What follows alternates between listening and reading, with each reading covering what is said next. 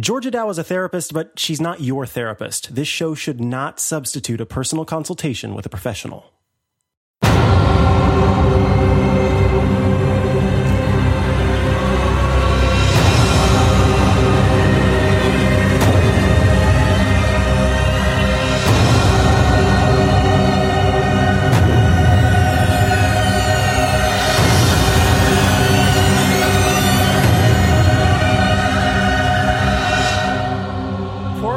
Show. I want to start this week by playing you guys this Apple Music playlist I made. It's called Georgia Dow Zombie Chow. All right, are you ready? Are y'all ready for it? Yeah. Are you going to play it through your phone into your microphone? No. We're way beyond that, Steve. We're way beyond. All right, are you ready? Yeah.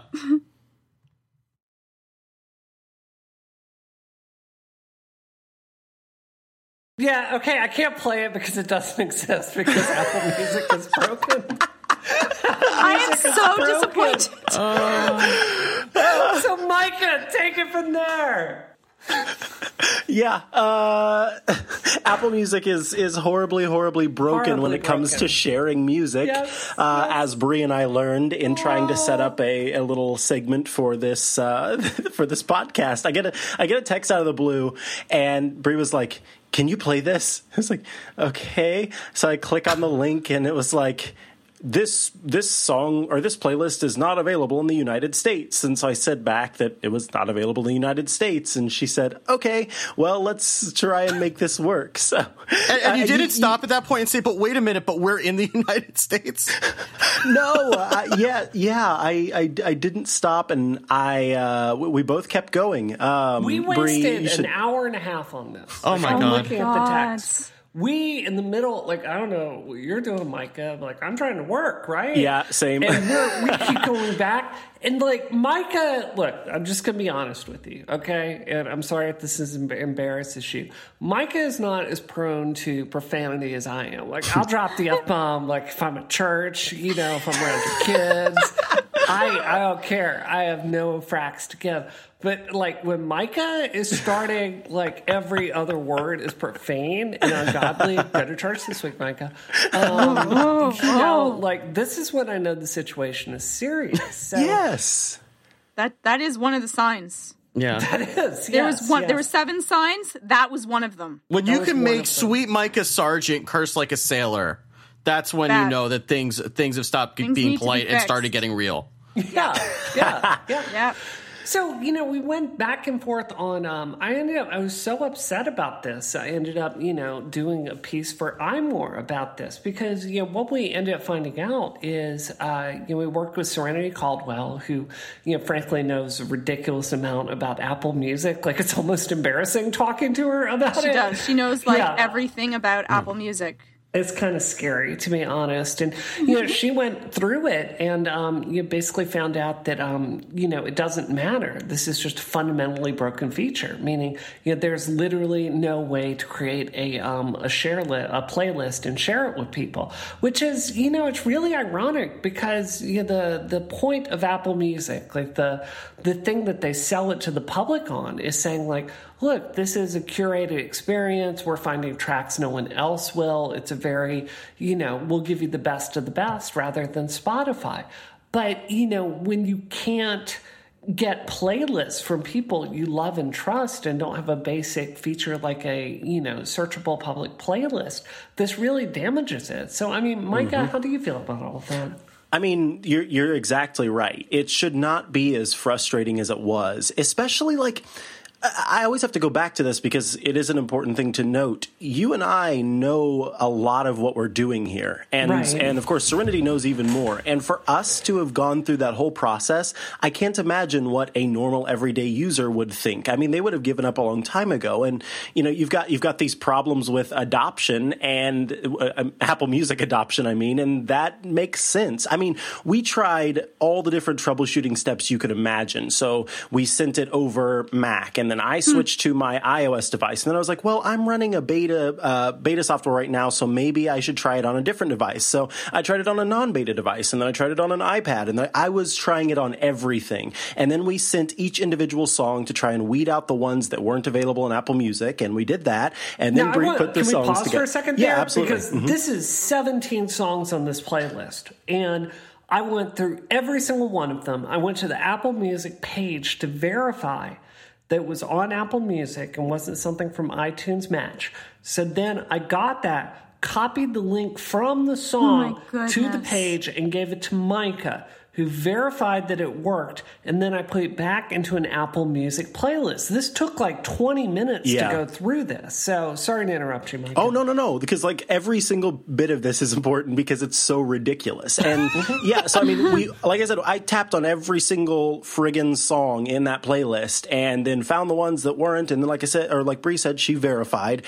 And then it still wasn't working. But get this is what's super fascinating and also really stupid is that Brie had an Apple Music playlist that she had created a long time ago, and it was like, what is it called? Your EDM conversion therapy, which is it's like I made this. I'm like, haha, this is funny. Like no one knows EDM, and then I get all this blowback on Twitter. Like that's a horribly insensitive name. So yeah. Anyway, that playlist, and so I go ahead and do the I find that playlist, right, and I know that this playlist works because it's Apple Music and like it's showing up in the store and I can see it. So what I do is I literally take songs from no, Brie did that. That's what happened. Brie took songs from the playlist that was already in Apple Music that was loading and made a new playlist and shared it with me, and it still wouldn't work. So I was like, let me take this one step further. I'm going to go to Apple Music, and I'm going to go to one of their most played playlists. It's one of those A-list pop playlists where they've got like the top songs listened to all of Apple Music people, right? I take 6 songs from that playlist that I can see very clearly is in Apple Music, and I put them into my own playlist, and lo and behold, it also won't work when anyone clicks on it. One of the things that was frustrating for me is, during the WWDC keynote this year, you could really see the passion that, the Apple Music team has for this. So, for me, it hurts me when I see stories that are just completely untrue going viral in the press, saying things like Apple will delete every single one of your tracks if you subscribe to Apple Music. It's just not true. So, when you see things like this that just seems so preventable and solvable. It's just, it's frustrating because I know it's a good product and I also know it pays its musicians higher royalties. Yeah, I agree with you, hands down. I know this is kind of becoming a back and forth, but I think it is important to say that, like, when I go on Spotify and there's a playlist that I want to share with someone, I literally tap twice and the playlist is shared. I could share it so easily. And that's an important part of music is showing your friends and your family what you like to listen to and saying, think back to the old days whenever we used to make mixtapes for the people that we had a crush on. You're not old enough to have made mixtapes, Micah Sargent. No, I do not believe that. You want to bet? I sat in my great-grandfather's basement with a tape and his record player, and I made mixtapes from old records where I would choose songs that I liked from each of them. That's so sweet. Yeah.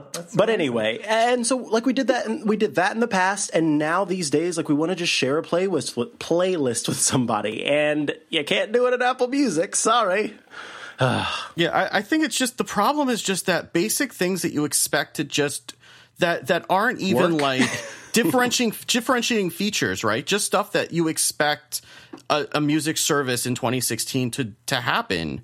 Just don't do, or if you can do them, it's so obfuscated from the interface to figure out how to do it. I after the last time that we talked about Apple Music, Brie, I started trying to use the radio again because you said that was one of your favorite features, and I figured that I've been having trouble with music discovery because For You doesn't work for me at all.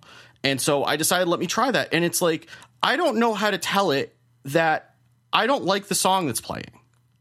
Like, that's kind of a basic thing, right? Like, when you're listening to Pandora or you're listening to, Spotify radio, there's like a thumbs up and a thumbs down button. I have a heart, and I don't know if that's saying in the context of like this station or just doing the heart thing that I don't even know what the heart does. Really?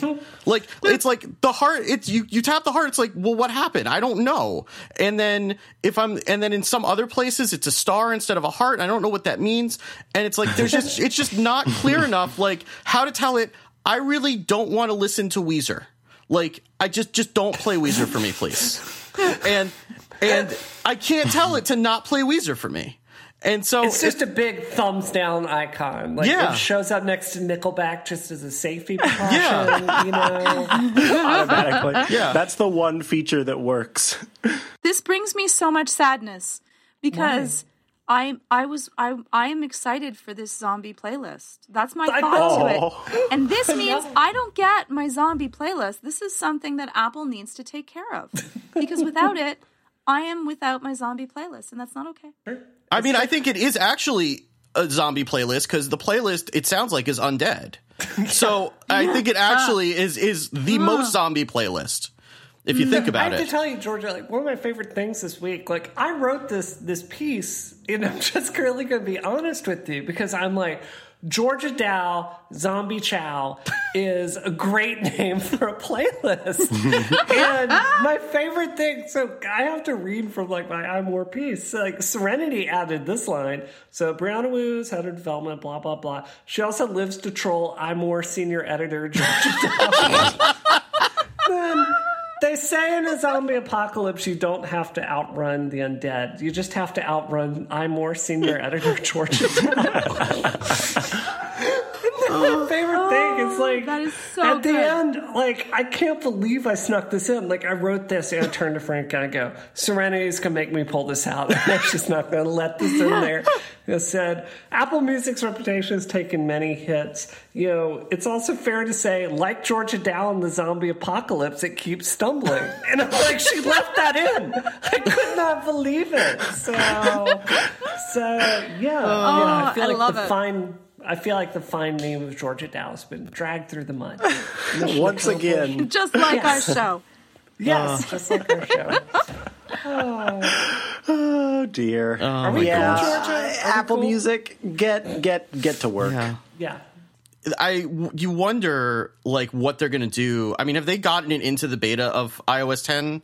Like, what they're going to do to revamp it, because I don't know if they're going to have it ready for September with all the things that they need to fix. I mean, and I don't like being negative about it, but it's like I don't want to make fun of it like I do the Apple Watch, because I actually use Apple Music like every day, and every day I'm like newly disappointed by something that just doesn't work the way that I want it to. And it's like, I want it to be better because I don't want to have a Spotify subscription on top of my iTunes library. But it's like, when I open iTunes and none of my iTunes library and none of my Apple Music library is there for like the 6th time in the last 3 months, just randomly, it gets really frustrating. And then Spotify's there and it does what it's supposed to do.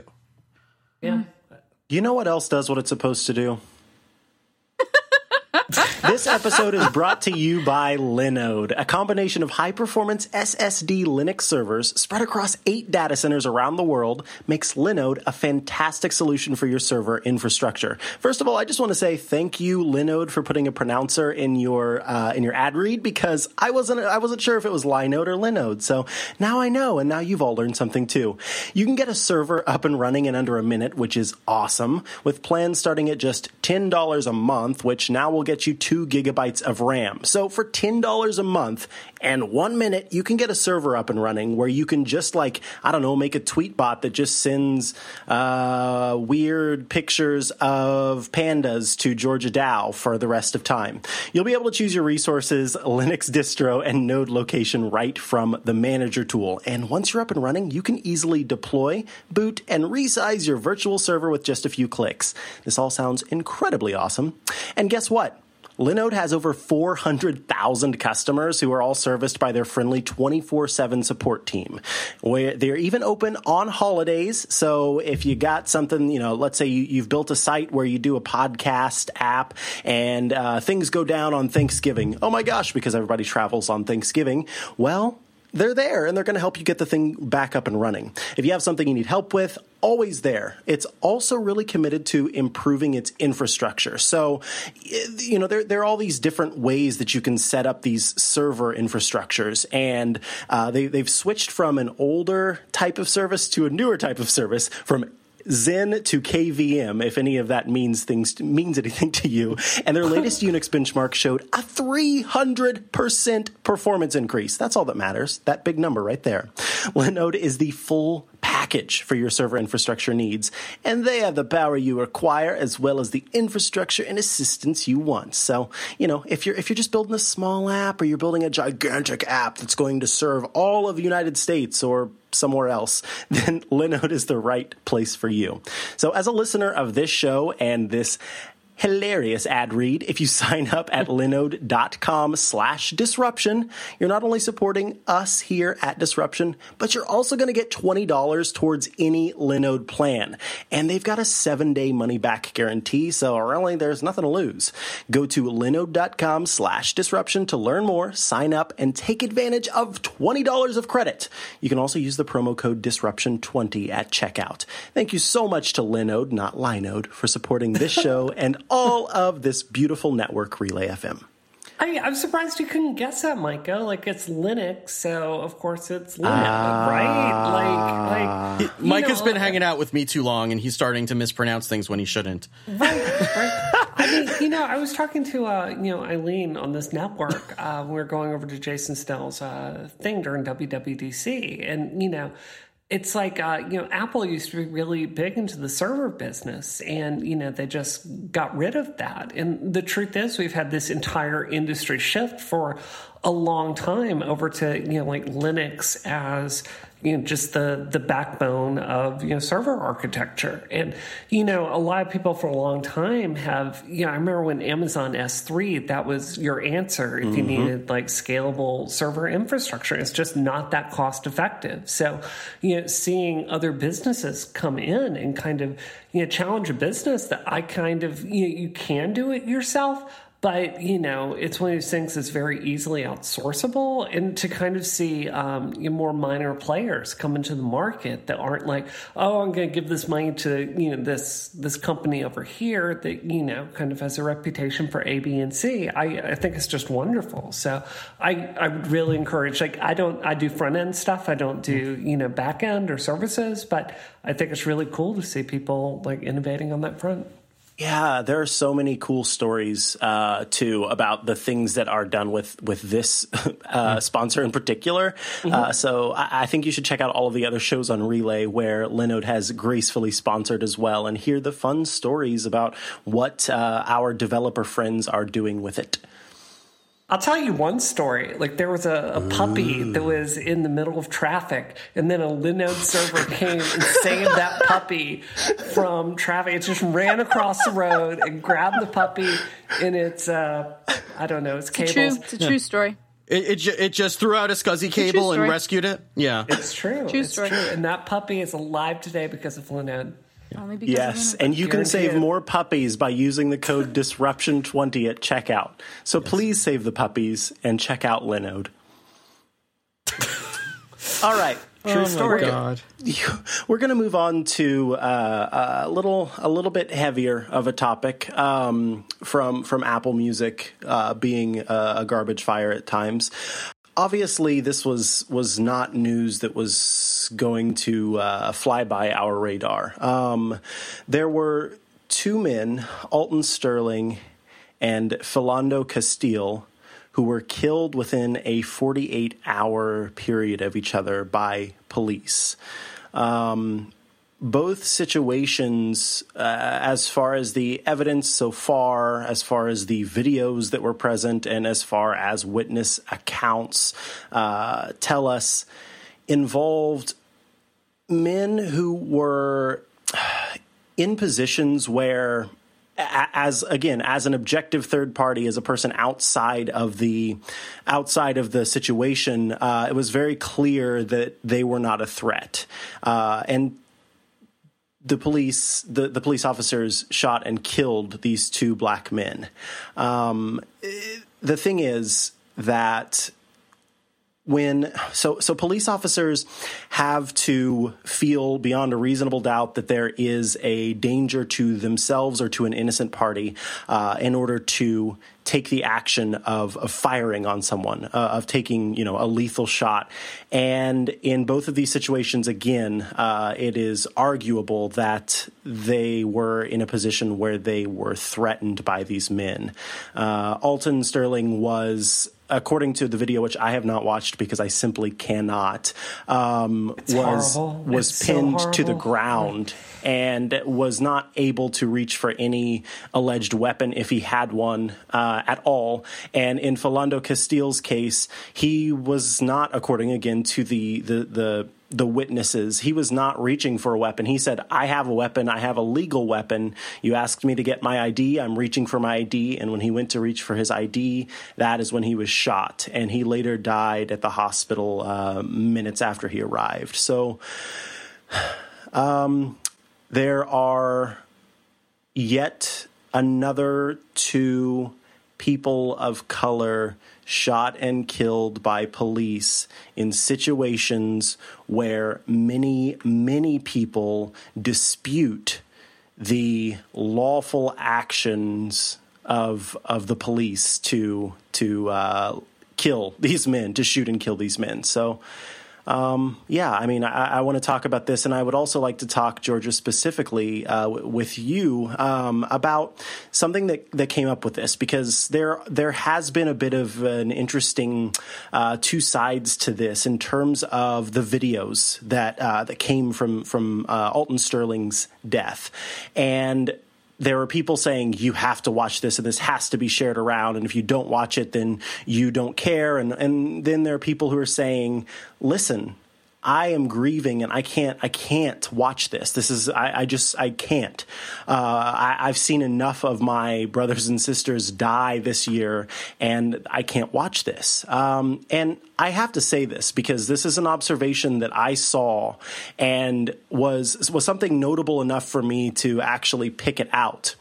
It was interesting to me that of all of the people who shared the video on Facebook and on Twitter, of the people that I follow or that, are retweeted or what have you, the ones who were pushing for this video to be seen and to be watched, I didn't see a person of color who was saying, you must watch this video. I'm not saying that there weren't people of color out there who were saying this, but it was interesting to me that people of color were not sharing the video around. So I think that there's a discussion to be had about, these situations in terms of not feeling like we're ready to watch something like this, or like we have to watch something like this to understand the gravity of the situation. So, well, I would say I did tweet this video out, the first shooting. And the reason I did it, I have a lot of Twitter followers, so I take it very seriously doing this. And the only reason I shared that video is because Shaun King, very noted Black Lives Matter, person, shared that. And, he put it in New York Daily News, and I said, I'm amplifying a voice here. I'm not saying Brianna Wu thinks this. I'm doing this. And then, later I saw Tanya of I Need Diverse Games saying, I'm deeply, deeply uncomfortable with people sharing this. It feels like a snuff film. And, I went to my Twitter and I deleted it immediately. And this isn't about my feelings. I mean, when I have gotten pulled over, which is rare, I feel fine. I'm not worried. And it bothers me to see, other white people make this about them. But I guess I just wanted to say that was my thinking behind it, because I think it is, Micah, just to be really honest with you, I don't discount that this is traumatic for Black people to see. I know when I see videos of LGBT people getting murdered or beaten, it hits me in a way that's just horrible to see. But I also know that I was a Democrat before this, and I thought I just had to vote for a certain party, and basically think the Ku Klux Klan was evil, and that was the end of the discussion. With Black Lives Matters and seeing Mike Brown and all these other high-profile deaths, it is. I can say it's educated me as a white person about how deeply we're failing Black people in this country, and I'm sorry that that's going to traumatize people, but I don't know. I think it's like white privilege is so insidious until you see the violence put in your face. I don't know what else can shock you out of complacency. So maybe that's a bad answer, but it's, that was my journey here. Absolutely. And let me just say, too, I don't think that is a bad answer. I think that everyone has the right and the moral reasoning to share the video. I have no problem with people sharing the video. I think that, yes, there are people who need to see this, and I understand those arguments that were being made. The thing that, that I know that Tanya specifically was talking about, and something that shocked me as I was, absorbing all of this news today, were situations where people of color were saying, I am not going to watch that video today. Please be courteous of that. If you're going to tweet the video, please put a hashtag on it or something like that, or on Facebook, then do this or do that. Please, please. And there were, again, there were non-people of color. Who came onto, the comment sections or replied to the tweets and were saying, this is why this has to happen, and this is why this needs to be done, and you should be watching this, and you should be sharing it with everyone. And so I agree. I think that it does need to be shared, and I think that there are people who need to see it. I just think that everyone should be respected in this situation. And I know, Bree, that you are not one of the people who's not respecting people, because you said right then, you felt like, okay, I guess I do need to get rid of this. But you shared it in the beginning from a place of love, in the sense that you were trying to do your part as an advocate, as a true advocate, and I respect that. It's like I've helped a lot of stories go viral, and I'm not going to take responsibility for this one, but there are points of many stories over the last year that I've said, this needs to be something the public is known about. There was a Leila Alcorn when she committed suicide. I'm one of the reasons that went viral. I was one of the first people to talk and post her suicide note, and I feel like a lot of good came out of that. I do take this very responsibly, but when you have a large Twitter following, you really have to learn that judgment. It's just to be really honest with you, Micah. This happened on the 5th, the first shooting, and then the second one happened last night, and it's just, you see the video, and I would really probably encourage most people not to watch it. But it's horrible. And I woke up this morning and I called the Boston Globe, and I'm like, please let me do an op-ed for you. And I've got one coming out today or tomorrow talking about, like, white people, this is not a Black problem to fix. These are systems that exist for our comfort. We are the ones that are blowing this.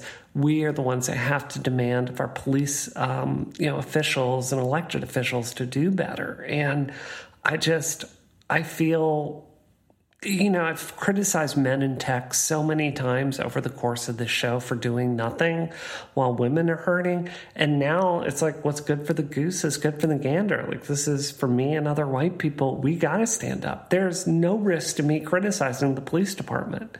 I have no worry about that at all. It's very different for a Black person. So I don't know. Yeah, I can. And George, I'm about to ask you a question, but I just want to say, and I don't know, this is just an anecdote, and maybe it means something and maybe it doesn't. But Bree, earlier you were joking about how, oh, Micah, you might be embarrassed about me saying this, but it's a big deal whenever you curse.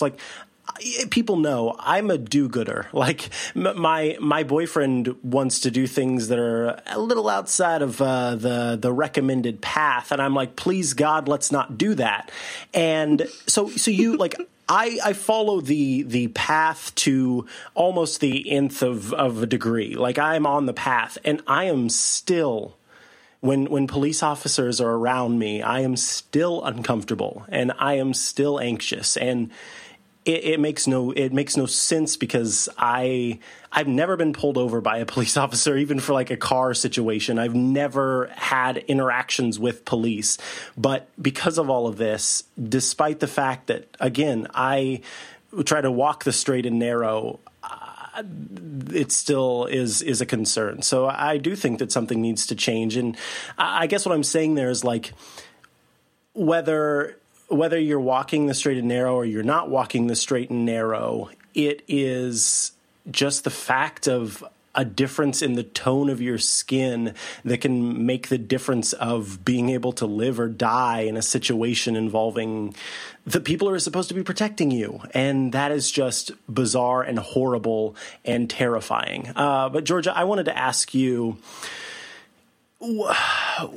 what's your take on self-care in situations like this, where there are those of us saying, look, I need to step away. I mean, I was reading some tweets today about people who, and the term goes, they called in black. They took the day off of work to be with their family and to be with their friends and to feel safe in their homes and with the people that they love. Is self-care in these situations, I assume it's a good thing, obviously, but, like, I guess how can we take care of ourselves? And am I doing a disservice to my fellow people of color by not partaking in sharing and watching a video that I find disturbing and disruptive to my psyche?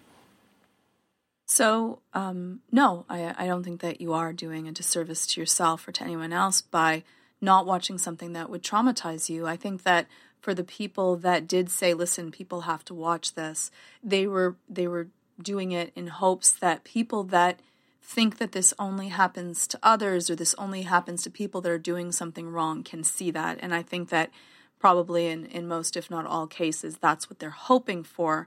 And a lot of people will turn a blind eye to things that are unpleasant so that they can kind of go back to the status quo. I think that guilting others and making others feel ashamed or saying that they're not serving a cause because they're not serving it in the way that you want them to serve it. You should never shame people into act the way that you should. You should educate them and speak about it and do it in the way that you do. And hopefully your path will allow other people to walk the path as well.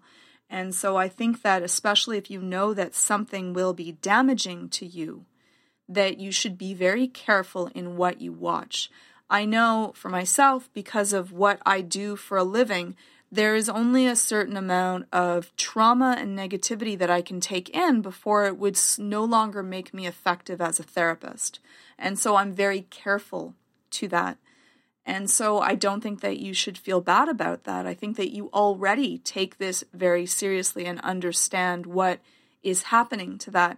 I think that what they were hoping to do is that people that don't understand what a serious issue this is will stand up and say something because of this. And I understand that point as well, but I don't think that we should shame people into that.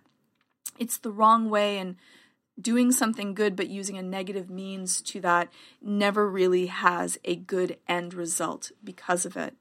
And so I think that it's really hard. It's hard to see, and I think that there is a true thing of secondary trauma when you have witnessed or heard a story, and I think that we've spoken about it a lot on the show, is when you've heard a story or you have something that's traumatic, and I'm very careful about sharing my stories even under supervision if I know that the person that I'm sharing it with has a certain set of trauma on their past or in their course load. I'll say, I'm not going to give you the details to this, but can we talk about, how should I therapeutically go about a case that would be like this, so that I don't traumatize other people, because that has a lasting effect on you. I've heard things, and you know what you can carry and you know what you can't, and you need to be very wary of that, because it will bleed into your life, and then you may not be effective to be able to take care of your own family. And that kind of negativity and despair does not do good. So I think that they were hoping to help people act, but it is just and fair, and you should make sure that you know what you can carry and you know what you can't, and keep yourself protected. This may not be the best analogy here, but I can't help but think about my friends when Caitlyn Jenner came out, and it was really apparent to a lot of cisgender people that like this thought about someone transitioning was like a really new thing for them, and they were experiencing it in a really new way. And it's really notable that a lot of my transgender friends were like, no, she's not going to be a good spokesperson for the community. This is going to be a train wreck. It's going to be the Kardashian circus.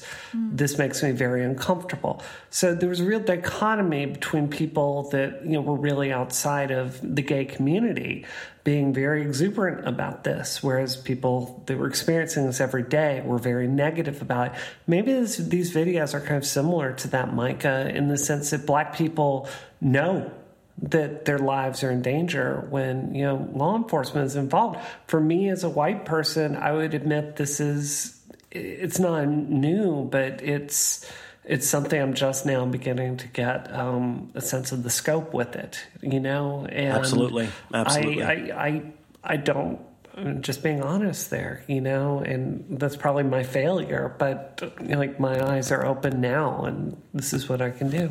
Yeah. I mean, I think that there's also a feeling when that you want to be supportive, but you don't know how.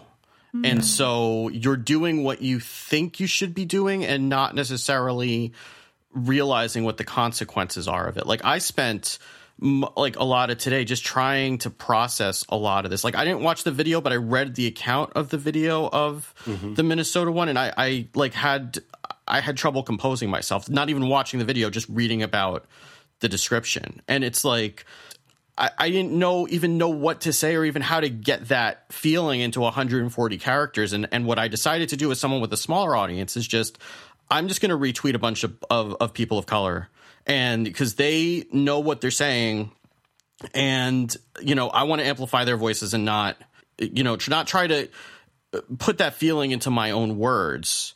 I don't know if that's the right thing or not to do either. I mean, the other thing that we haven't talked about that's more of a technical thing is that Facebook and Twitter apps autoplay videos by default now. Yeah. So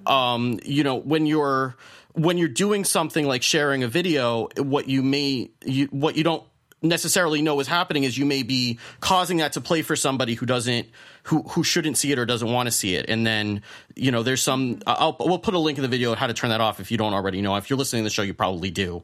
But there's just kind of those unintended consequences when you're doing what you think is the right thing to do, but you don't know because it's not you, right? You're just kind of trying to be empathetic as best you can, and it's coming from a good place, but sometimes it's not having the best effect. Yes, and I think that there's very few cases where there is one right thing to do. No, I think that that's where Micah's point was very poignant, in that you each have to know which way is your way, and that's okay. Because for some people may need to get the word out, and for other people they may want to go to legislators, and for other people they may want to do psychoeducation, and for other people they may want to make sure that monitoring systems are in place, and so there may be many different ways. It's a hard thing when there are serious sets of trauma to know which way is the right way to handle it, and I think that you have to think about what's true to yourself, and in the end, it is the intention that's more important than the action to that. And I think that our culture right now, we're very easy to jump on people that are trying to do the right thing.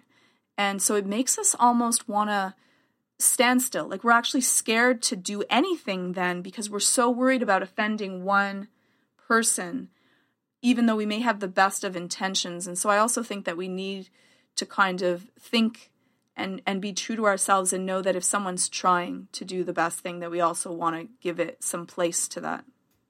Can I say something about that, Georgia? Like this is something I really struggle with myself, because I can tell you, in just talking about doing an op-ed for the Boston Globe tomorrow, my Twitter involved a lot of abuse today. And, like, it's tough because on one hand, it's like, this isn't about me and this isn't about white guilt. Let's not, get into this kind of predictable thing of making it about someone else. Like, Black people are correctly aggrieved here.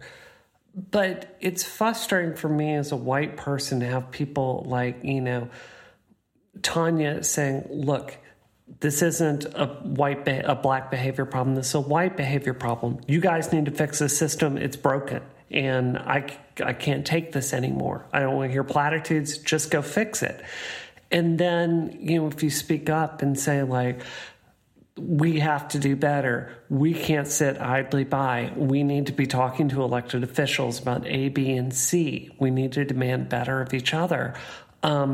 It's frustrating for me that doing that also entails more abuse.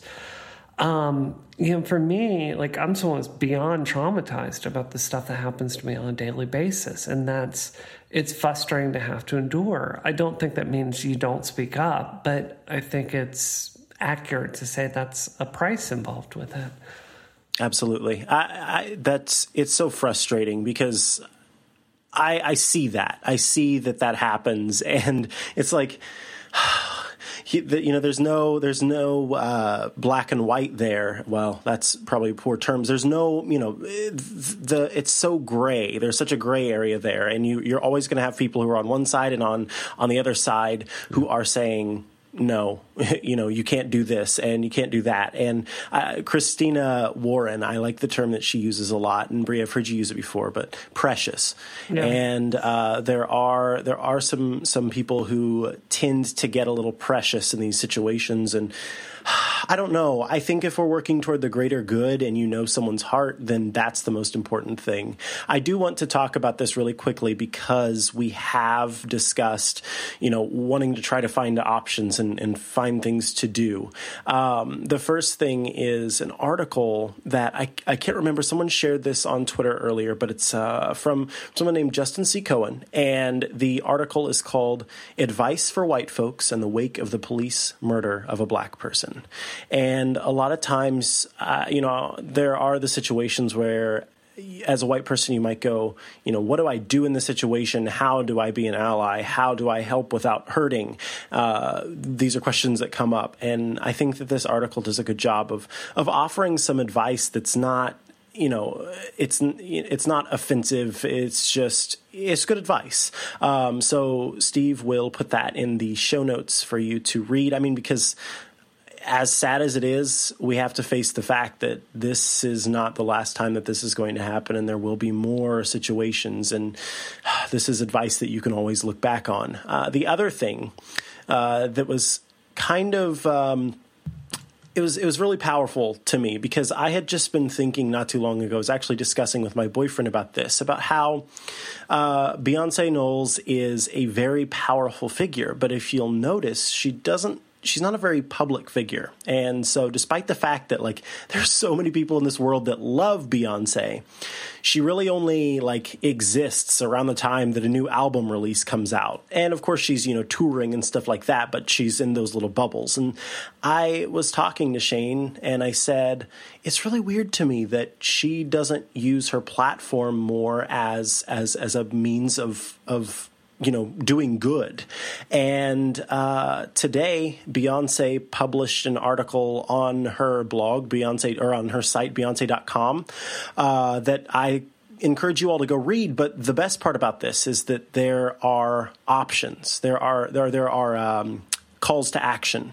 You can contact your congressman or woman. You can voice protest for Alton Sterling, and you can voice protest for Philando Castile.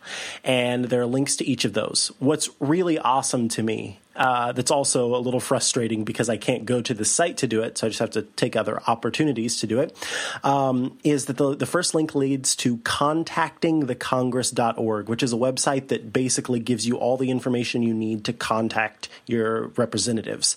And right now, because Beyonce posted a link to that site on her website, the site is down. It can't handle all the traffic that's going to it, which is a beacon of hope on this day. Now, what our representatives choose to do with that influx of responses remains to be seen, but it is still it's a super exciting and empowering thing. So if you're wondering what you can do, those are a few options you can take. And another thing that I would suggest is if you choose to contact your congressperson, you should also try to look into the policies of your local police department and see what their policies are in terms of using lethal force and in terms of how much time a police officer gets until they have to go to court and answer for the lethal force use. And there's a lot of information out there that you can dig into and you can learn and you can ask for reforms if reforms need to be made. So I just encourage everybody, it's gotten to a point now where a lot of times we'll see the tweets come out that are decrying an event, and then the tweets that follow the decrying are tweets that are saying all you're going to do is send a tweet and not do anything else. I mean, it happens every time now as these tragedies happen. And so if you're really looking for some way to take action, this is a way to take action. And just to add on to that, there was a couple of weeks ago, John Oliver did a segment also about the how the NRA gets all of their legislation passed or gets other legislation smacked down. And one of the things that he pointed out is that they get their results by actually calling their congresspeople, not just sending emails or using the web form. So if you are going to contact your congressperson, if you can, a call might be more effective than an email or certainly tweeting at them. I just wanted to echo what you're saying, Steve. When I used to work in politics, we would frankly delete the email and went into a database nobody read. But if you physically wrote a letter, we had to make copies of it. We had to file it away. We had to make formal action reports about that. So you can just be smart and effective with your action. Like go print out a letter and mail it there, by hand. Yeah, and I think that we need to educate, we need to talk about it, we also need to have people be accountable for their actions. There's a lot of issues with power, control, fear, and I think that when you're in a place of power, you have to be held to a higher standard, you have to be educated to a higher standard as well. And, I think that having cameras on officers, and I have family members that are officers, I think that that's a good idea. I think that being able to turn off your camera is not a great idea because it's something that will keep you safe, and it'll also, if you are an officer, you will be protected as well to make sure that you've followed through with everything. Until we have a full cultural change though, and I think that journalistically the fear-mongering that we use is really epidemic of what happens in a culture when we are scared of ourselves. And we need to change that as well because it's really, really bad. And it's bad for everyone. And that would probably be a whole other discussion of what happens to the brain when constantly what you are plagued by is stories, link bait, clickbait, and everything else of scary, horrible, and negative situations.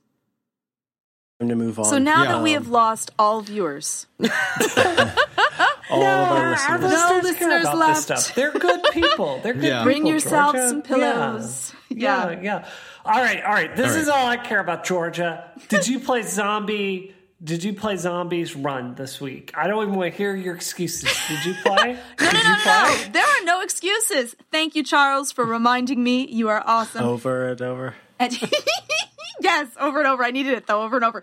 I did my zombie run. I did. Now, wait. I did my zombie run. I know, Bree, you did a zombie run. Oh, I did 6 zombie runs. Okay. Oh, my gosh. Wait. Yeah. Steven. Salty. I got eaten by the zombies, so. You are so bad. I hate running. You didn't play. You can't get eaten by the zombies in this game. You lose some of your health. Called out. What, did you play? Did you play this game, Steve? No, I launched it, but I don't. Oh! You guys made me run. Do you understand how much I dislike running? I talked to the people that made this app this week. You don't have to run. I was trying to figure out how to set up the walking part of it, but But I couldn't figure out how to do it. I've used some of their other apps, which are fantastic. All right. Micah, why don't you read the ad? Wait. We've left someone off. No. Micah? Did you run? Nope. I was, look, I feel like I have a pass, and maybe, this doesn't have to count as a pass, but I did have my mother visiting for the first time in 5 years, and I was busy entertaining Ma while she was in town. Really? You're telling me you did not have 5 minutes? I know. Like I said, I should have, but I didn't. Yeah. I ran. Do you know how much that is? Cares, it's a huge deal. It was no longer Georgia Dow Zombie Chow. It's Steve Lubitz Zombie Chew It. My name doesn't work with zombie stuff. Is the problem? It doesn't work. It doesn't flow as nicely as George's name. We need zombie feet for Micah. No, Georgia. And a zombie dog to chase Steve. That's easy. You just go play you just put in Resident Evil, and then you're all set.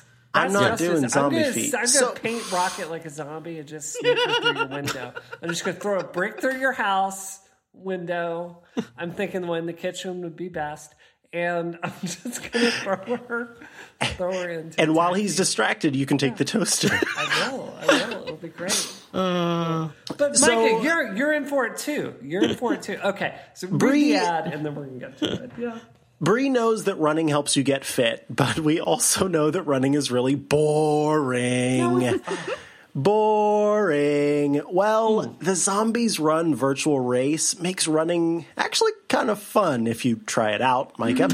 Wherever you are in the world, whether you be in Boston running while someone tries to steal your toaster, or in the middle of the United States with your ma and your dogs, you can head out to run 5 or 10 or a 10K with your headphones in. As you run, this app, Zombies Run, immerses you in a thrilling audio story that's specifically designed to match the distance you're running. So you're going to hear zombies close on your heels. It's like you're an actor in The Walking Dead or something. You'll break into a vault that's vital to the survival of humanity. Because I haven't played, I have no idea what's in this vault, but I'd imagine it's like the cure to end all zombies. Or maybe it's a nuclear bomb, because really there's no hope once there's a zombie outbreak. Who knows? You'll run further and farther and faster than you ever thought you could, because you're running from zombies. And remember, cardio is the most important. Because with Zombies Run virtual race, you're not just running around the park, you are running to save the world. Your entry gets you a thrilling audio adventure series that takes you from the start of your training right to the end of your race. It's a virtual race, yes, but it has real life benefits. So this isn't just like, you can use it as an app that you go out and you run away from zombies and you try to save the world, but there's like an actual marathon that you can do. You enter into a virtual race marathon and you do the training. So if you're like Micah, and you're going, I can't run 75,000 billion miles away from zombies. Well, this helps you get started. It eases you into things with the training. And you're going to get an awesome running t-shirt, a finisher's medal, and a bunch of other great gear. And by a bunch of other great gear, you have to go to the website, because you have to check out all the cool stuff that they have. It really is cool, and that's like one of the reasons that I want to do this, just so I can get the swag and sit on my couch and eat chips while Bree does all the running for me. And all of it only costs $55. You can get healthy. Which is really low. That's a low fee to participate in a 5K or a 10K. Think about it exactly. I mean, that's inexpensive just for the t-shirt that they're giving you. Yeah. Knowing how much those things cost, that is actually a really good price just for the shirt by itself, without everything else that's involved with it. Oh my God. I have so much to say about this. Okay. So we're almost done. Okay. If I could I just got to say the code. I just got to say the code. Okay. So go to Zombies. The zombies are coming. Go to zombiesvirtualrace.com and use coupon code DISRUPTION to get $5 off your entry. Again, that's disruption to get $5 off your entry, and the zombies are here. Bree, go. Okay, so look, this app combines two things that I love, right? Because I love to work out and I love video games. It's like combining them, and I tried it this week, and it is so much fun. It's just ridiculous. Like, the quality of the writing is awesome. It's not one of these stories that assumes the player is male. Like it's written so like everyone can feel like they're part of the story. But I have to tell you, like, every single one of the critiques you just gave, Micah and Steve, are completely irrelevant because of the way they programmed this. I'm really being serious here. So, you don't have to go run to do this. When you start it, you can say constant speed, where it assumes you're going at X number of miles an hour. So you could do it if you're on a bike. You could, do it if you were out for a walk, or you can tell it to count your steps. So, if you, Georgia, if you wanted to fight, like do this during a fighting cardio workout, I'm not joking. You could just set it. Idea. You could set it to say constant and, like pick something that's going to translate to the right amount of calories, and it's going to play your playlist and give you stories you're going. For me, I work out exactly an hour every single day, so I was able to adjust it to work with that. So we talked a lot about the science of this app, and what I love about it is specifically made to counter a lot of the barriers I see for people trying to run. So something I see a lot is people that go, I'm just not a runner. The way to become a runner is to go walk a mile and then run like a fourth of a mile if you can, or just however long until you give up. And to just keep repeating it. This game has that feature built into it. It's called Zombies Chase. So you can say it to 1, 2, 3, 4 higher. And you can even say the percent speed it wants you to speed up. So you can be out there walking, and then it's like, oh, zombies are chasing you. And then you pick up your speed just a little bit, and it's going to train you to get to be better. So I talked to the designer. He very deliberately made this so, it's not ableist. It's not, excluding people that can't, that might be older, might not be able to run, or people with, injuries. Like it's very inclusive. And this is something anyone can use to get to, a higher state of fitness. I love it with it being in the summer when it's very hot outside, that I can play this game on my treadmill and stay motivated. So, I really think this is a masterpiece. The story is great. Building your base is great. It's got a social component with other people, and it's freaking wonderful. So, I don't like running. I'm not a runner. I'm never really going to be a runner. And I found this like fun to do. Like it was just, It was enjoyable. I did not run for a long time, but I still had fun doing it, which would increase the chances of. I was like, no, I might do that again. Like again, probably for a really short time, but it was kind of a fun little thing to go out. You had a story that kept you distracted, so you're not thinking of I'm just running around in circles and how far ever I run, I have to run back. And so it kept your mind off of it, and you get to gather resources while you do. And I thought to myself, you know what, this is a really nice way to keep fit and active, and your mind isn't on it. You might work out for more and have fun running away from zombies at the same time. There you go. Okay. And I mean, regardless of whether you're a runner, this is just a fun, like maybe you think you're not a runner, and this is a way to actually give that a try. And you don't have to do the $55. Like I want to make that clear. Yes, the virtual race is $55, and that's where you get the fun T-shirt and you get the whole training situation and all that kind of stuff. But you don't have to do the whole $55 thing. You can just get the app and do it that way. So it's pretty doggone cool. But if you do go for the whole kit and caboodle, please use the code Disruption, because you're going to get $5 off, so it's only going to cost you $50. No, it's $50. No, it's originally $60, so it cost you $55. Oh, there we go. Thank you, Steve. I was bit by a zombie, and my brain is slowly disintegrating. So I could hear you lurching. So, Micah, do this. Like, you take your dogs for walks, right? Yeah. So do it when you take your dog for a walk. It literally has an icon of somebody walking their dog, like when you're setting it up. So if I can do it while I'm walking, then heck yeah, I'm going to do this. You can do it when you walk. You don't have to run. Can I do it? Because what I do most of the time is circuit training. So can I do it while I'm doing circuit training? Like of course. Up and down on the floor and all over the place? Okay. Of course. Well, there you go. They also have like a superhero workout app that you could look at too. That's not necessarily Zombies Run, but that does some of that type of stuff also. I think Zombies Run needs to be our friend every week of disruption.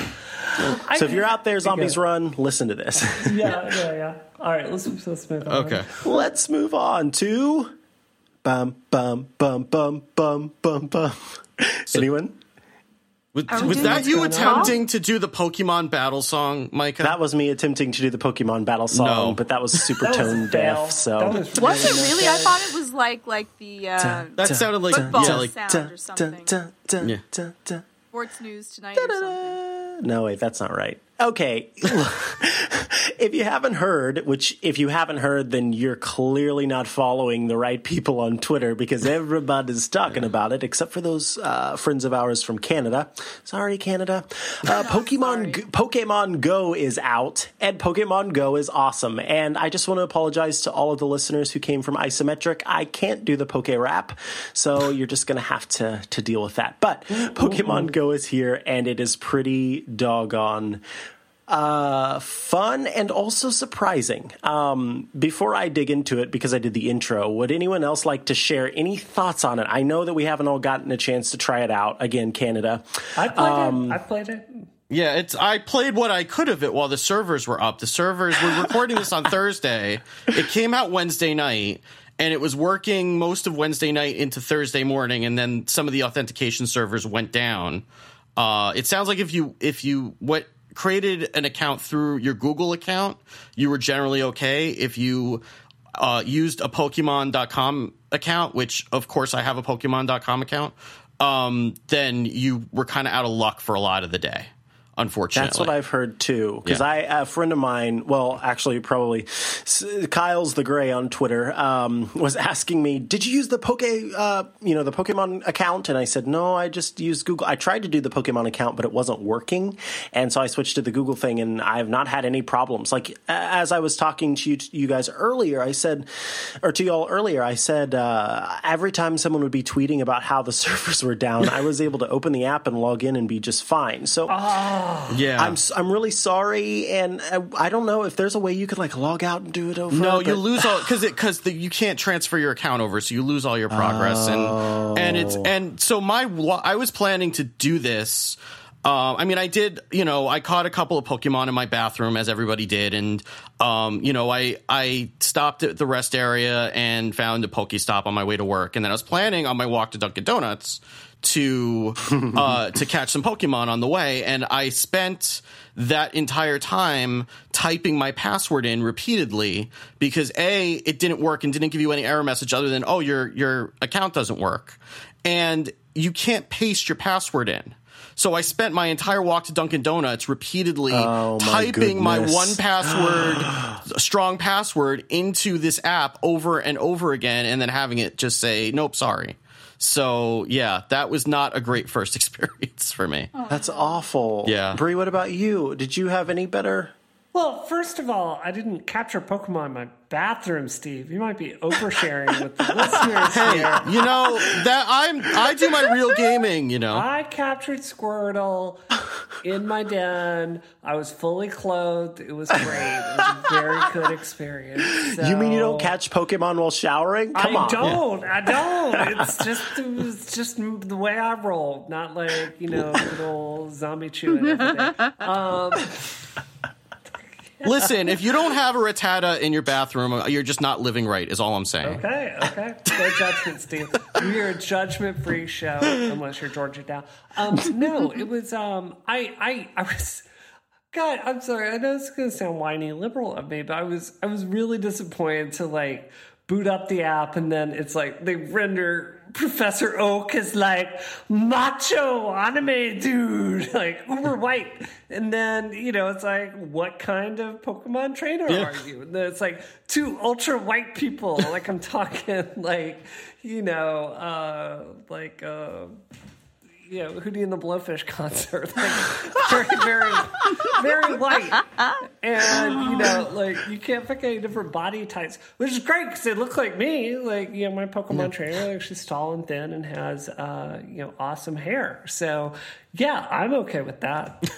It could suck for you. I don't know, but a lot of other people out there. Yeah, but the flicking motion doesn't feel super good. I was to throw Pokeballs. I am curious, and I couldn't find any coverage about this. And I know, Steve, because you eat, live, and breathe Nintendo to a psychologically unhealthy degree, that you'll have the answer to this. When is the AR ball that you can strap to your wrist and pretend to throw at things? Because I like throwing things. Like, when can I buy that? And I don't think you use that to throw the Pokeballs. I think that's just like it buzzes at you when there are Pokemon around. I don't think you actually use that to throw the Pokeballs, though. I think you're still doing that on the I might be wrong. But that's not what I remember from the video. I could be wrong. Maybe it is. I don't know. I saw a $35 thing I'm going to strap to my wrist, and I noped out of that right away. Right, so where can I buy that $35? $35? Yeah. $35 to strap something to my wrist to tell me what? The Pokemon Go Plus is a Bluetooth wireless receiver shaped like a Pokeball, but the receiver is a battery and a singular blah, blah, blah. Press for specific actions. Loops allow users to turn it into something that they can fasten their belt. I'm trying to find the part where it says what you use it for. It literally doesn't say.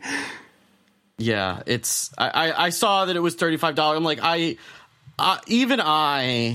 am not going to be wearing a Pokeball. I don't even want to hear your judgment, Steve Lubitz, Mr. I'm buying this for the daughters. That's not true. Hey, what's up? My credit card is maxed out. Like, I don't even want to hear your judgment. You don't want to know how much money I spent on Skylanders Superchargers over the last 2 weeks. I don't. Yeah. Actually, I do. I do, so I can mock you about it. Well, we waited until they were like buy one, get two free, so we didn't spend too much money, but probably more than we should have still, so. You're literally paying $35 for one button that just basically says it's like a confirm action, or it's like an OK action. So whenever it buzzes, you click OK, and then you can like pick up Pokeballs, or it's whatever happens on your phone whenever you get a buzz, whether that's like, oh, I just came across some Pokeballs, or I'm about to enter into a fight. Pressing the button is like, yes, I want to do that action. So instead of holding up your phone, you're holding up a $35 contraption. Pretty much, it does nothing. Yeah. It just tells Where you. Where can I buy it? Pokemon? No. Where? No, Bree, don't do it. Don't do it. It says GameStop says release date 7/31/2016, and you can supposedly pre-order it. I'm sure if you go into a GameStop, Bree, they will be more than happy to let you pre-order a Pokemon Go Plus. Dude, I'm sure that they might have a process for that. I'm going to be multitasking. I'm going to be out for zombie run, like dodging zombies, and then my Pokeball's going to go, and it's going to, all right, catch that Pokemon. Boom. Save him from the zombies. But I don't understand why they would have it let you catch the Pokemon with a press of the button when that's like the only like redeeming quality of this game is the experience of being able to throw a virtual Pokeball at a Pokemon and catch it and see it in the world. Like, if you're not even, like, what are you doing at that point, right? Like, because listen to this pitch. After the Pokemon Go Plus is paired via Bluetooth LE and a brief setup process is completed, players can encounter and catch Pokemon like never before. When the smartphone with Pokemon Go and the paired Pokemon Go Plus accessory are within range of each other, both will begin to vibrate when a Pokemon is close by. Wait, then why With the do I need the convenience other of one? not having to look at your smartphone, simply press the button on the Pokemon Go Plus to attempt to catch a Pokemon while you're out and about. But I can't see the Pokemon on the butt. Like, I can't see the Pokemon though on it. Then what's the fun you of can't it? even see it. It's just a vibration, and then you So I hit the just press button a and hope button you every caught time it. That's not fun. like, this is the point where I realize I'm an old. No, I'm young, and I'm not spending $35 on stupid stuff like that. Money I want for. No, Bree. Someone Don't needs do to it, protect Bree. Bree from herself. Oh, Bree, go spend it on VR, not Don't on this. do it, Bree. Don't do it. I am going to drive around in the real world and capture Pokemon. You can Can do we that talk about with that your for a phone second? That vibrates as well. Let's just get you Right. a Pokemon case for your phone, and you Maybe can strap it to your maybe wrist. I could spend that $35 on like a Pokemon hat. Boy, that's Spend that on Hearthstone cards is what you could spend it on. Oh, you shut your mouth. A new Steve sniper Lubitz. rifle to use on Steve Lubitz. Yeah. You could spend it in Overwatch loot boxes is where you could put that money. No, I guess I didn't realize I'm dumb, but I'm not that dumb, Steve. Okay. I guess I didn't realize the expansive nature of Pokemon Go. Like, you really, I've seen a few tweets actually pop up today that made me laugh, because it's people saying like, wait, you mean I can't lay in bed and play Pokemon Go? No, it literally maps your, GPS maps your location. Yeah. And you have to walk to, I'm sorry, Canada, and you have to walk to landmarks within your city and within your state to be able to get to like a Pokemon gym that you can claim as yours, and to get to a place where you can train your Pokemon. So that's been a really interesting thing where I'm going, oh, I've got to do a lot of like moving around, whether that be in the car or otherwise. So I was so excited when you guys were talking about it. I'm like, yay, it's finally here, blah, blah, blah. Go to the App Store to download it. And I'm like, it's not here. Not for you, Zombie Chow. That's so surprising. Because usually Canada is one of the whenever it comes to location-based stuff, this is per Renee Ritchie. When it comes to location-based stuff, Canada is one of the first places to get it because it's smaller. Like the inhabited areas are smaller, so it's easier to test. Yeah, usually they test these types of like massively online things out in Canada first. There's so much space though in Canada. Like the land is so big that they're true. They're just. More people per square inch makes it a better profit in the States. Oh my gosh, you can end up spending a lot of money on this. So rest in peace, Christina Warren's wallet, because I already know she's probably spending thousands of dollars. Okay, so I'm looking this up, and it says, truly, this is a real news statement. Australian police discourage Pokemon Go users from entering police station to catch Pokemon. Yeah. Yeah, because what happens is that the Pokestops are like real world locations, and you don't actually have to go into them. Like, you just have to be near enough to them to be able to activate it. But that wasn't like there's for a Nintendo game. Well, I guess this isn't technically Nintendo because it's Niantic who did Ingress who made it. But for a game that is based on Nintendo properties, there is a shocking lack of documentation. Mm-hmm. Like, Nintendo games are notorious for like over tutorializing and over explaining like everything. And like, I had to go to Kotaku and Polygon to figure out what the hell was going on with this game, because like, it's not clear at all what's going on. And it does not tell you that you don't need to actually walk into the building to be able to activate the Pokestop to get your extra Pokeballs. Then people in the comments are talking about how they were like stopped by cops at 3 a.m. because they're the only car parked in an area. And they're like, then the worst part was they had to explain to the police officer that they were like trying to catch Pokemon. And that's like really difficult one to explain to people because they may not play video games. I was just looking for a Bulbasaur. I saw a Bulbasaur over here. And then the police officer will walk away very slowly. So, yeah, we're going to see a lot of people outside. I don't see people outside in the real world anymore. This is going to be nice.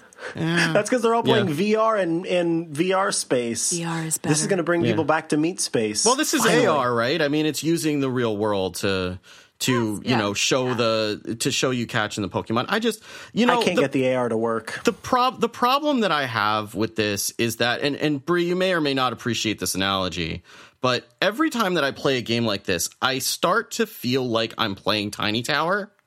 And where I played, like, I had a hardcore addiction to Tiny Tower when it came out, which was one of the first, like, really free to play games in the App Store. It wasn't the first one, but it was one that you basically just kept logging in and tapping on your people and then moved them around, and then you went away, and then it sent you a notification and you went back like 30 minutes later after they'd, cooked dinner or whatever. And then I played this and got a lot of progress in the game. And then one day I just realized I'm not actually doing anything. Like, I'm just going in and tapping on things and then leaving, and I'm not actually like I could pay somebody to do this and have the same result at the end of the day. Like, I had no investment in it. And that's how I feel with this too. It's like with what are you mad at me about Tiny Tower or about this? I'm mad that you can no longer feel joy, Steve Lubitz. It's like they took all these Pokemon and they made them cute as frack, and you get to drive around your town and capture them. Are you aware? There are college kids today that woke up and signed into this app and all went around their campus together, like gathering Pokemon. And it's like the real world and Pokemon world are colliding together, and it's beautiful and awesome, and you can't feel joy. Can't feel joy, Levis. No, you know what? Because the way that maybe I'm old, right? But like when you play the Pokemon games, like being able to catch the Pokemon is like the culmination of a battle where you're managing like your attacks just so, because you want to be able to get them down to a certain life total where you can catch them, but not so much that you knock them out. And it's like this accomplishment at the end of it. To be Hearthstone. I don't want Pokemon was Hearthstone back before Hearthstone was a thing. Honestly, that was what it was. It was a strategy game, and there's a lot of strategy in it. And it's just like, okay, I'm flicking a ball at the thing, and sometimes it hits and sometimes it doesn't. And then I have a Pokemon, yay, what do I do with it? And it's like, I don't have that attachment that I had in those games. You're not playing the full game yet, though, because there's so much salt.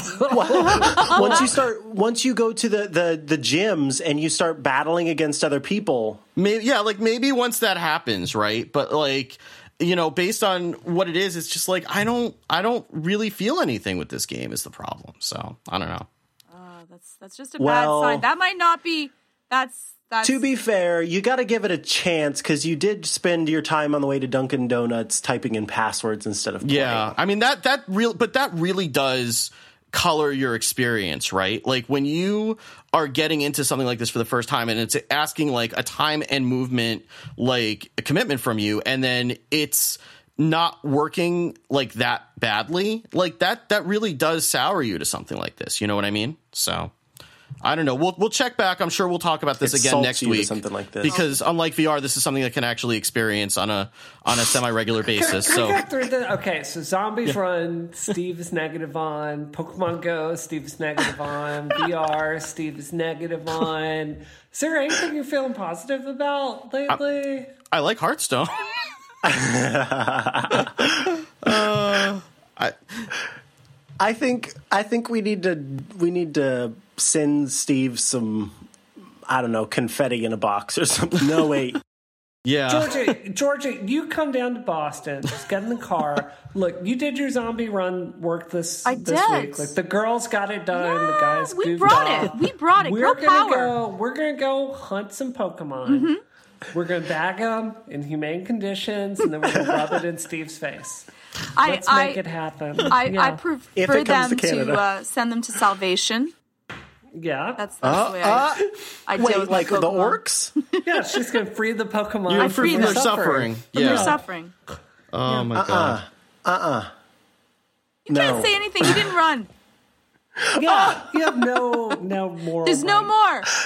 You can only make them faint, Georgia. You can't actually free them from their suffering. That's what happens with Pokemon. I'm gonna try. Where there's a will, there's a way. You can trap them in their little mystical cages that you carry them around in. But all right, we should go. Let's wrap up this show. Poisoning. Yeah. We're at an hour and 30 minutes. Are we gonna do listener? We got a lot of good voicemails. I think we want to make sure that we give them the time that they deserve. And good idea. We will get to those. And if you have any other questions you want to get in, we'll plan to do like an expanded voicemail section if we get enough content for it. But we'll definitely address those next week. Here's how you're going to get into that expanded voicemail content section. Oh, wait, I forgot. You can do that automatically. You are going to call us at 508-418-3532. That's 508-418-3532. You call that number, you leave us a voicemail asking us questions or leaving, I don't know, prompt for a collaborative poem, and we will make it happen. We will dance. So if you would like to review the show on iTunes because it keeps us dancing, please go do that. And if you want to check out any of the stuff we talked about today, including our friends at Zombies Run and our friends at Linode, and also the topics that we discussed today, you can find our show notes at relay.fm/disruption. If you're not keen on sending a voicemail, you can always tweet us at _DisruptionFM with the hashtag DisruptMe. And if you would rather not have it be public, you can go ahead and send us a direct message because we do have our direct messages open. Oh, God. That's risky. No. So far, so good. So good, but we'll see. We are, as always, part of the wonderful, venerable Relay FM network. And again, you can find us on Twitter at _DisruptionFM. My Twitter account is at Micah Sargent. Steve, where can people find you? You can find me spreading salt throughout the earth at Wicked Good on Twitter. Salty Steve at Salty Steve. Bree, what about you? I am taking over the hashtag Salty Steve. Yes. Tweet me there. I'm buying it right now. I can't wait. And Georgia. I need some help from everyone. Help and any suggestions that you might have. So my co-therapist friend who runs anxiety videos with me is like, let's do a competition and see if you can get more followers on anxiety videos, and I'll try to do the Facebook, and whoever wins. So I just figured I would cheat. I know it's horrible. So could everyone that listens please follow at @anxiety_videos, because, or if you have any suggestions of how I can get a ton of followers on that Twitter so that I can win without doing a lot of work, and then she's going to be like just shocked and I don't have to do anything. Oh, there are some illicit ways to make that happen. It's so horrible. And I know. I don't even care if you just follow me. Like this is how Georgia survives the zombie apocalypse. Right. She just trips everybody else as they're trying to run away. Right.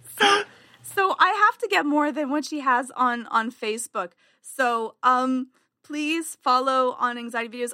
We just send anxiety tips. Like, it's really simple, straightforward. Ooh. You just have to follow for like 2 weeks. You can like cancel after that, like unfollow me from there. Following now. But please, and if you have any ideas of how I can get a lot of the Twitter followers to like follow without. How many do you need? I think that I need like 1,000 in the end. Oh, you have 105 right now. Wait, what's the Twitter account again? It's at _videos. That's like Georgia _Dow. I know. Don't even. I really tried to get anxiety video. And again, Georgia Dow had it. Didn't Georgia Dow? Yeah, she probably owns that too. She preempts you on all the things. Yeah. Okay. Yeah. I think that about wraps it up. Steve, do you have something you want to tell all of us? Go catch some Pokemon. Go. We're done. Go listen to something else. Pokemon Go. Pokemon Go. Pokemon Go.